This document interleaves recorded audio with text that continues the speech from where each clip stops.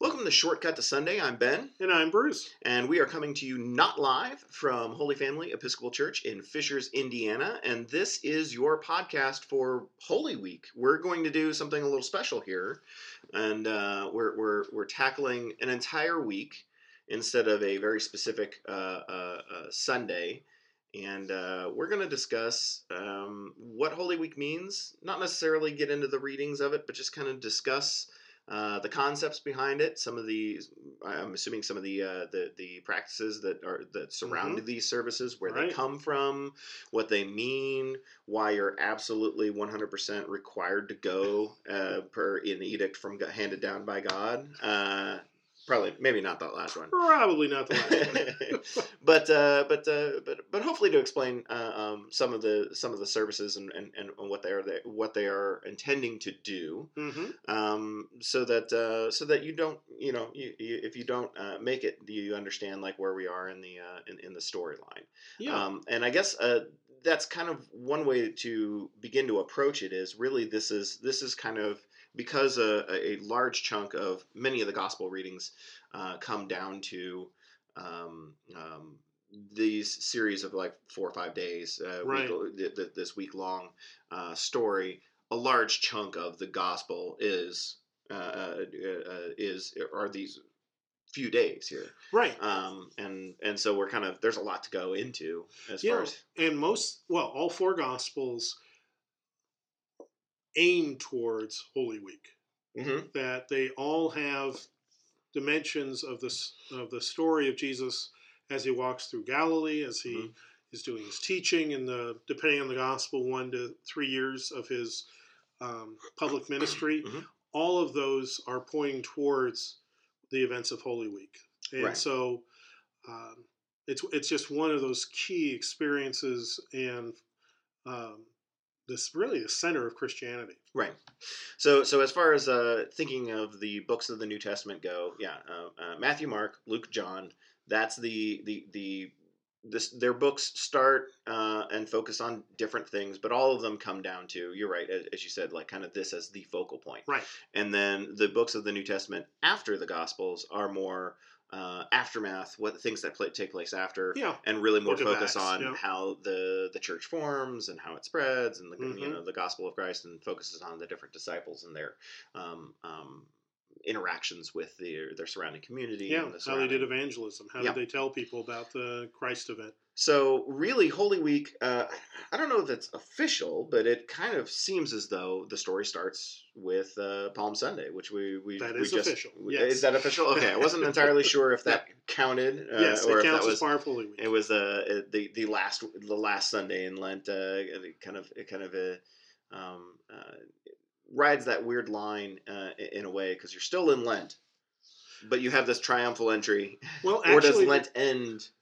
There are 2 different traditions now in Christianity, but historically Lent ended the day before Palm Sunday. Okay. And Holy Week takes over. There are some Christians who count Lent differently and say that because in Lent the Sundays don't count, then you have to include Holy Week. Gotcha. That it's tomato. I gotcha. That makes sense. Well, I actually, for personal preference, I like the idea of Palm Sunday not being part of Lent, just because it's a weird theme shift to go through when you have this somber, contemplative Lent experience, and then you have this, joyful entry, which kind of, it's a big switch. Well, and I think part of the dynamics around that are quite intentional is that Palm Sunday is supposed to give us a big lift, to give us the energy and the spiritual dynamism to walk through Holy Week fully. That it's a nice boost to give us the spiritual focus, the emotional energy, to be able to really enter into the particularly the difficulty of truly contemplating Jesus' betrayal, arrest, suffering, and death. Yeah, there's a lot of swings that go on through Holy Week. Obviously ending in Easter, which is a giant celebration. Right. But it's the ultimate. You go, what is it? It's always darkest before the dawn. Yeah. and that's kind of what parts of this of the Holy Week celebration are about. It's a pretty dark time. So the first real service that gets notoriety is there are liturgies and stuff for like Monday and Tuesday and Wednesday. There are right, but we really get going with Maundy Thursday. Right. So Thursday is a word that I recognize. Maundy, which sounds like a mispronounced Monday. Where does that come from? I've always wondered, what does Maundy Thursday refer to? Well, it's Maundy Thursday is the day that we remember a variety of things. One of the things is what we call the institution of the Last Supper, which is the first Holy Eucharist, Holy Communion service,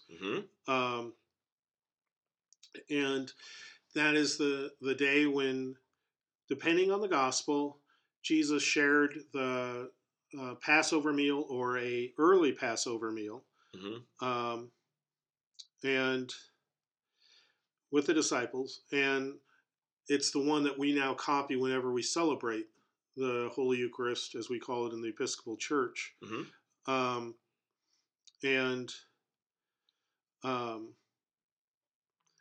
The word Maundy comes from the French word for commandment, because Jesus, at the end of the Last Supper, said, "Do this in remembrance of me." Yeah. And so it's fulfilled whenever we celebrate the Holy Eucharist. We are fulfilling that commandment. We are remembering that. And it's considered one of the easiest and bestest commandments to fulfill. Yeah. Because it's easy, because we simply have to be receptive of the blessed bread and wine. And it's fulfilling because we literally get to take into ourselves the real presence of Jesus Christ, and therefore be nurtured spiritually. Right. Well, then let me ask a maybe a naive question. If that's the case, like we celebrate that every Sunday. We have this. So why have a service once a year that around celebrating this time? Is it simply just to reinstall it for the year, or is it what's the purpose there? It's to reinstall it for the year. That's an interesting way to put it. Reboot it. The second thing is that the other dimension of the service is the institution of ministry, particularly ordained ministry, and the servanthood ministry. Jesus washes the feet of his disciples in the Gospel of John. And so we don't often get a chance to talk about why do we receive the Eucharist, and what form should we perform ministries? Why are we doing this? Gotcha. And so Maundy Thursday is a time to say, why are we doing this every week? Maundy Thursday is a time to say, what is the proper attitude and exercise of ministry, and that is as a servant to all. And the Eucharist brings us into both of those. Interesting. Very interesting. So lay ministry is involved as well, and so tell me a little bit about that then. Yeah, in the Maundy Thursday services that reach the popular media, like the recordings of the ones taking place in the Vatican, the Roman Catholic Church, there's usually the visuals are of priests and bishops and the Pope celebrating and thanking God for their ministries. But Jesus was really talking about the ministry of all peoples, including lay people, that we are all called to be servants to one another. Those who have more authority, lay or ordained, are especially called to humility on Maundy Thursday, since historically we know how easy it is to have ordained ministry or even professionalized lay ministries become so high and mighty that they lose sight of their servanthood, and frankly, the ministry becomes corrupted then. So it really does act kind of as a reset and kind of a return to center. And Very much although so. I'm extraordinarily humble constantly. Yeah, you don't have to come to church that day. Good. Yeah, done. Yeah, actually, you do, but you still encourage it. I understand. Yeah, I understand. Yeah. So okay, yeah, interesting. And any other aspect of Maundy Thursday like that we would want to know? Or well, one thing I failed to mention is that to remind the clergy, who in the Episcopal tradition tend to be front and center a lot, specifically to remind the clergy to be humble and that we are to be servants of all. The clergy wash the feet of any congregation members who choose to have their feet washed. Right. And I think from my perspective, it's extraordinarily important to point out that that aspect of the service is not a requirement. Right. There are people that would not be comfortable with that. Yeah, I have to admit, I'm one of them. Yeah. Not a big fan of feet touching. Yeah, either receiving or giving, just not my deal. Completely optional, and it's something that congregations ask to watch and pray during, but it's not at all mandatory that they participate. And intended to remind us all of a position of servanthood, right, and making ourselves last. This may sound a little facetious, but I'm 90% serious. Perhaps a more meaningful liturgy today is if the congregation gathered outside the restrooms and the clergy cleaned the restrooms top to bottom. Some kind of task that denotes a low status. Right. Have the congregation witness the leadership doing that so that everyone's reminded that leadership within the church, within Christianity, is always of a servanthood style if it's being done faithfully. Interesting. Well, yeah, it's thinking back to that period of time, washing your feet, it would have been, if I'm uncomfortable with it now, this day and age with foot care and everything and what have you, way back then, that would have been like the lowest of the low. Like that's cleaning out the pigsties. That's the that's the symbolism of it really can't get any lower.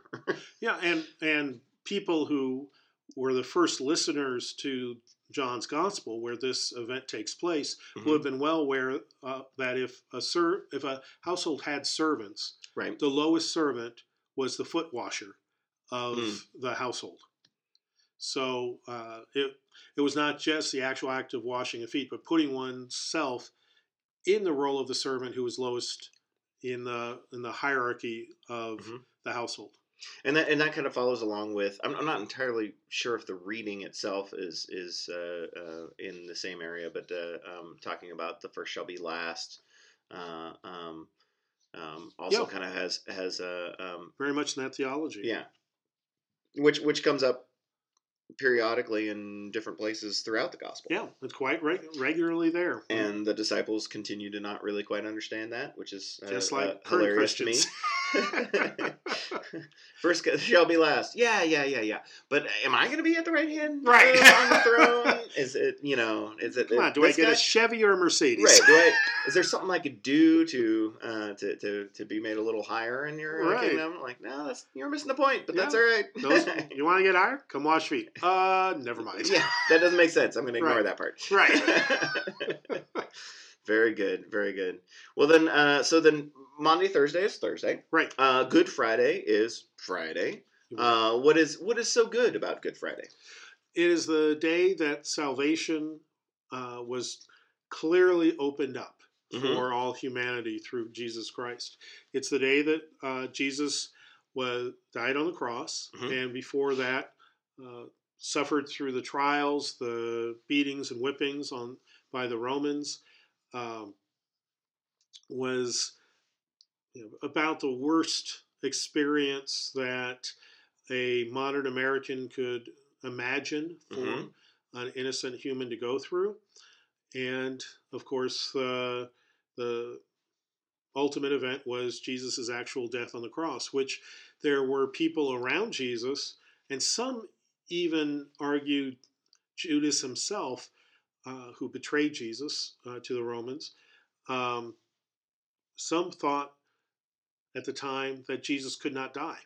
And so for some, it was a real eye-opener that this person who they believed the Messiah was successfully killed by the Romans.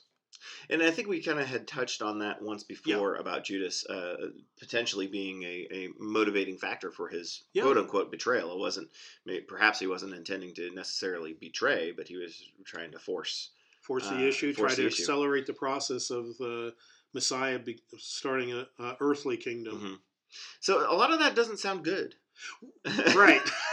Yeah, many people say it's quite ironically named. I've heard at least a half dozen stand-up comedians use it in their secular acts. And the major reason that it's there, the title is there, is to, first of all, make a stop and once again reset what we think of Jesus' death, and to remind us that it doesn't end with Good Friday. Right. That Jesus, the story of Christianity, the story of the followers of Jesus, does not end with the death of Jesus, even though the Romans thought that would end this story, but of course instead picks up on Easter. Yeah,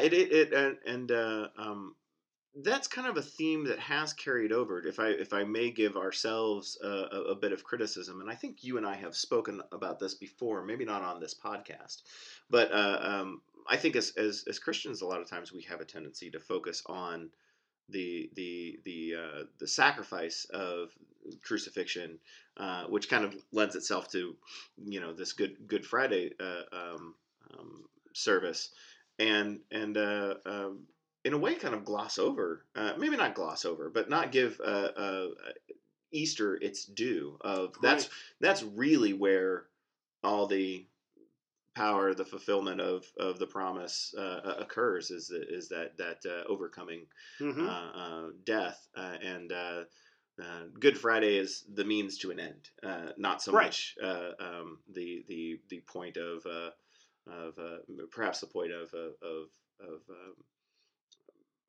what is it I want to say? Like it shouldn't. That's not the part of the story that needs to be elevated. It's it was.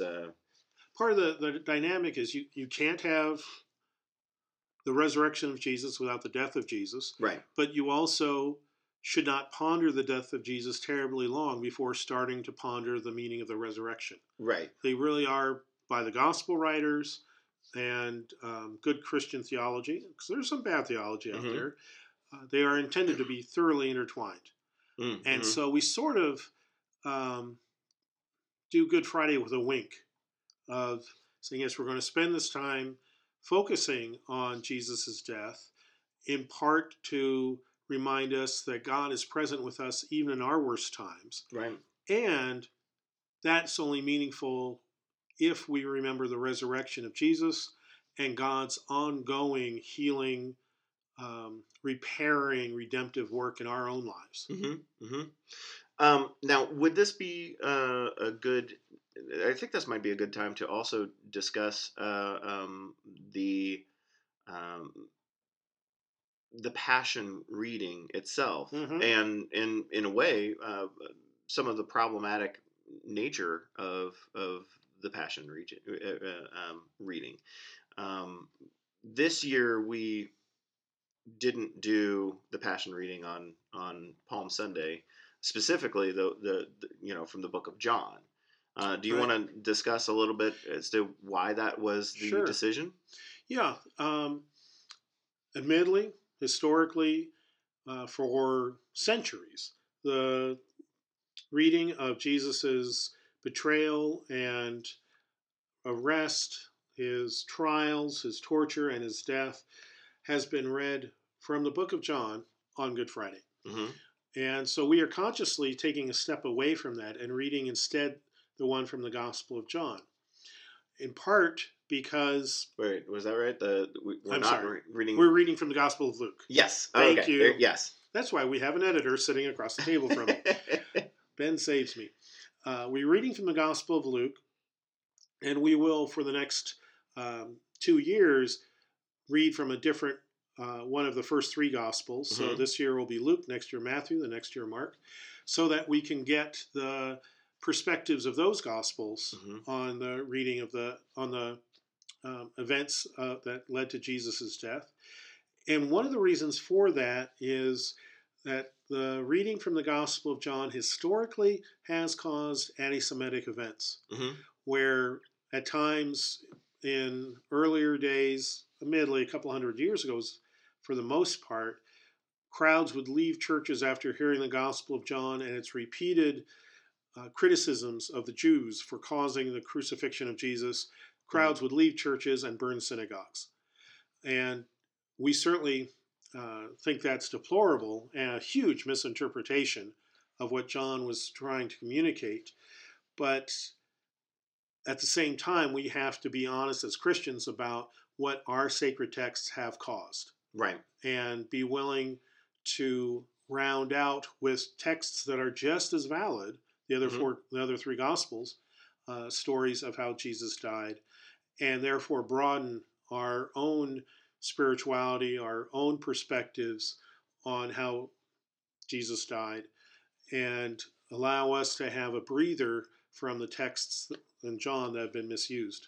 And we've kind of delved into this idea before of it, quite frankly, it's one of the reasons why we do the podcast is to display the differences between the authors and what their points are. Right. In fact, just a couple of weeks ago, we had the discussion about how actually it was for Palm Sunday. Come to think of it, it was how the gospel was inclined to tell the story that it was the disciples who were making the noise during the triumphal entry, and the reason why that might be.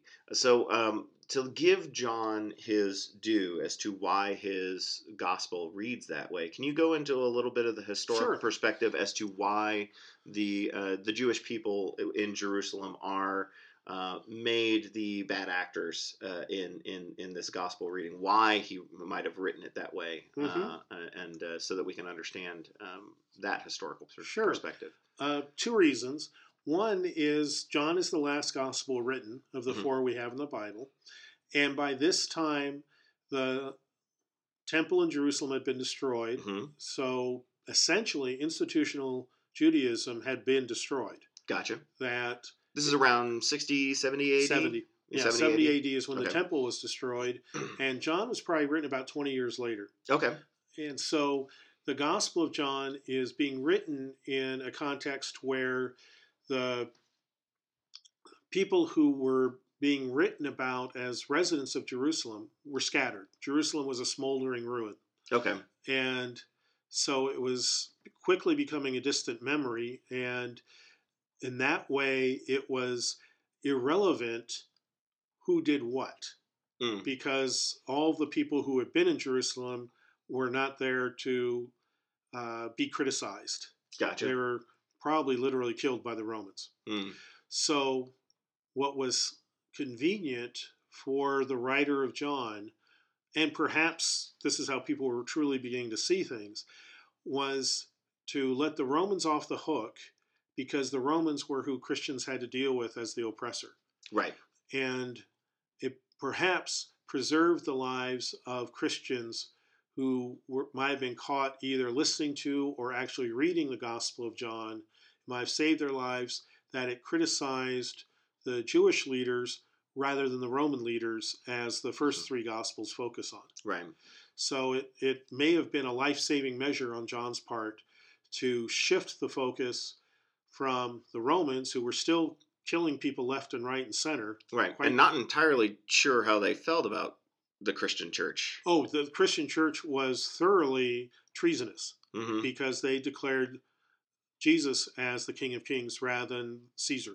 Right. So, so the Romans were quite happy to kill Christians frequently and in entertaining ways to the crowds, throwing them to lions, crucifying them on the roadways, that sort of thing. And so if the writer of John could lessen that even just a bit by putting the blame on people who no longer existed, either as individuals or in their roles, so there were no longer high priests, there were no longer scribes, all those roles were gone because of the destruction of the temple. John might have been saving the lives of some of the followers of Jesus. Interesting. Yeah, that's a very interesting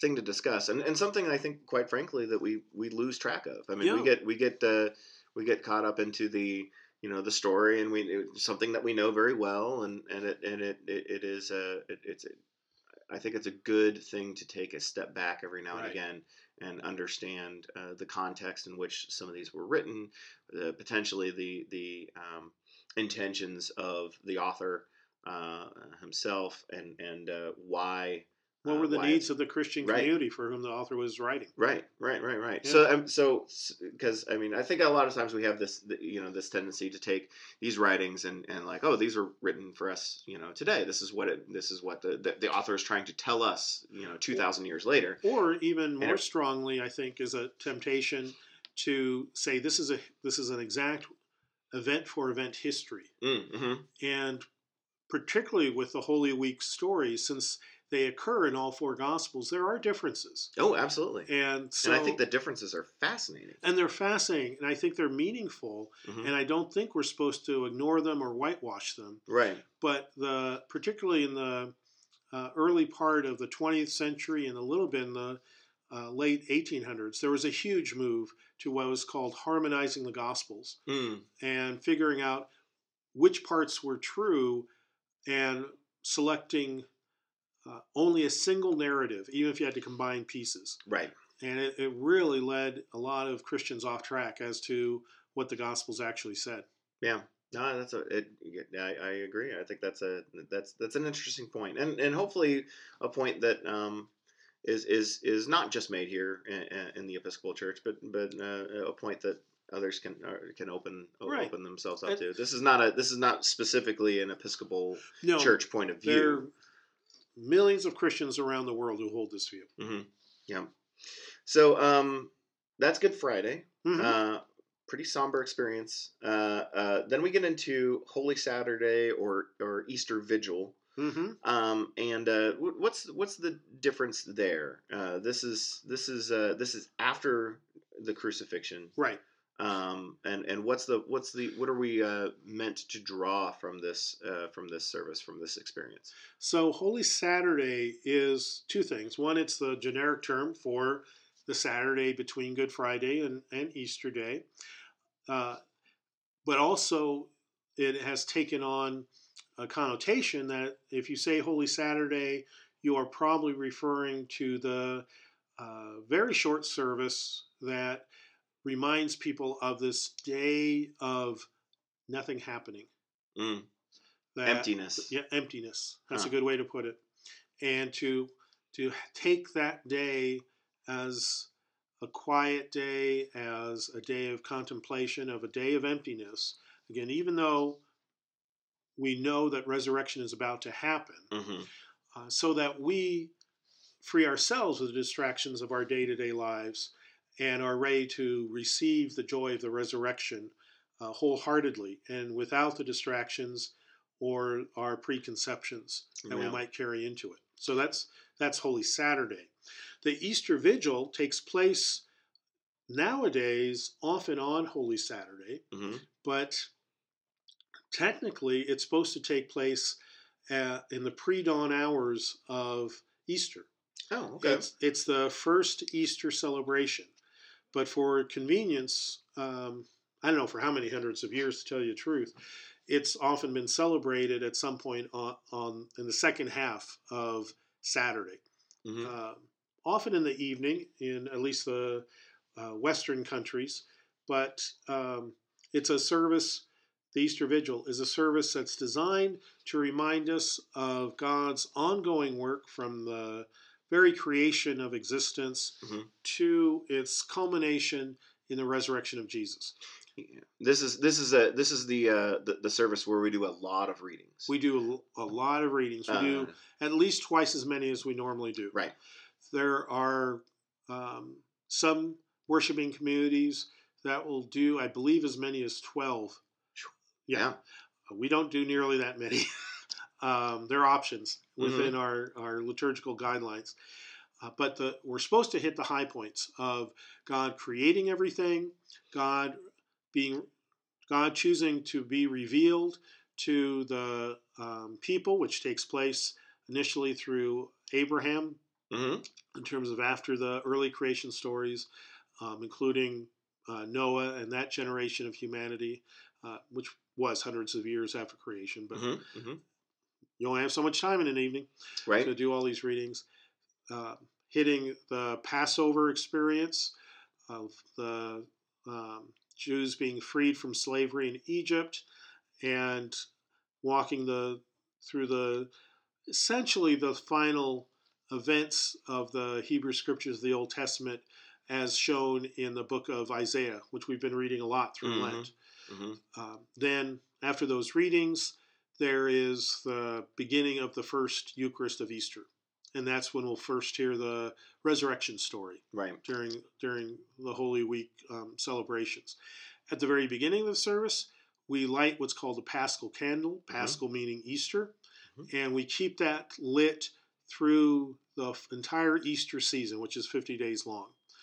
And at the Easter Vigil service, people get personal candles that they get to take home. They're not expected to keep them lit that long. They won't last, but it's a nice symbolic thing to take home. Yeah. Often at the Easter Vigil, there are baptisms. As far as I know, we won't have any at Holy Family this year, but there's still time to plan one if one comes up.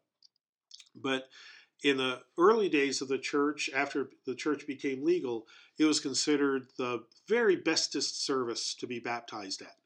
So we've resurrected that tradition. I see what you did there.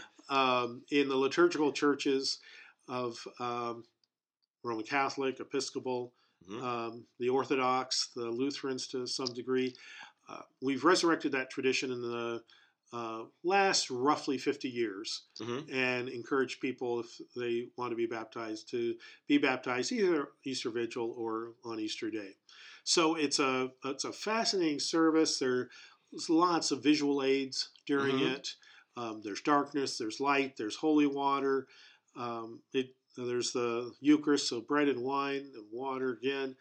So it for many people, it's their very favorite service of the church year.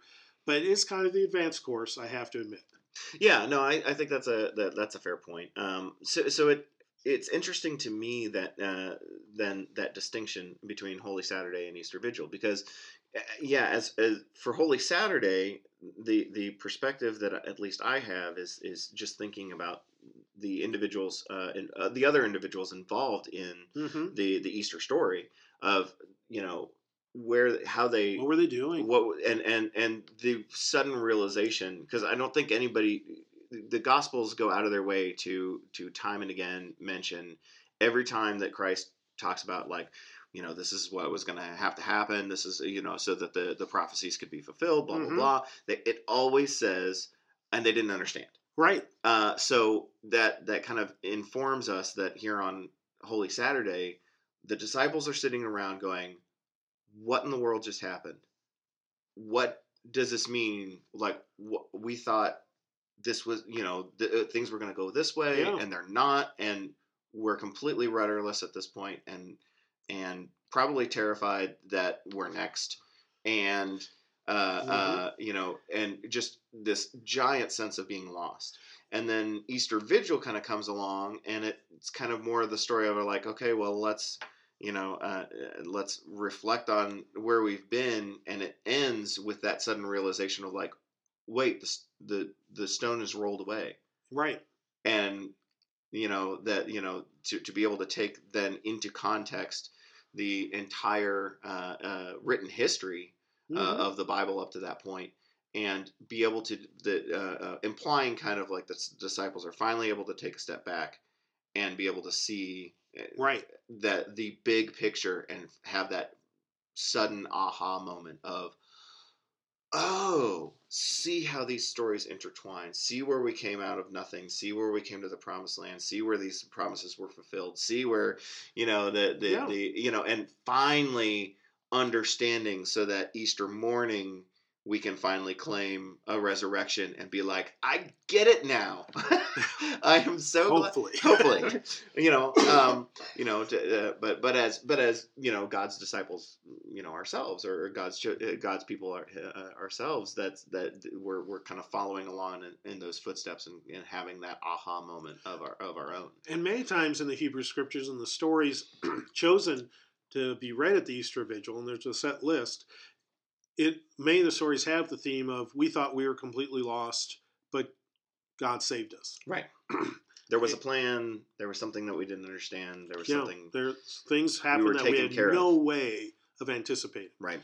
And which obviously is part of the cycle of Good Friday, Easter that we experience again and again in our personal lives.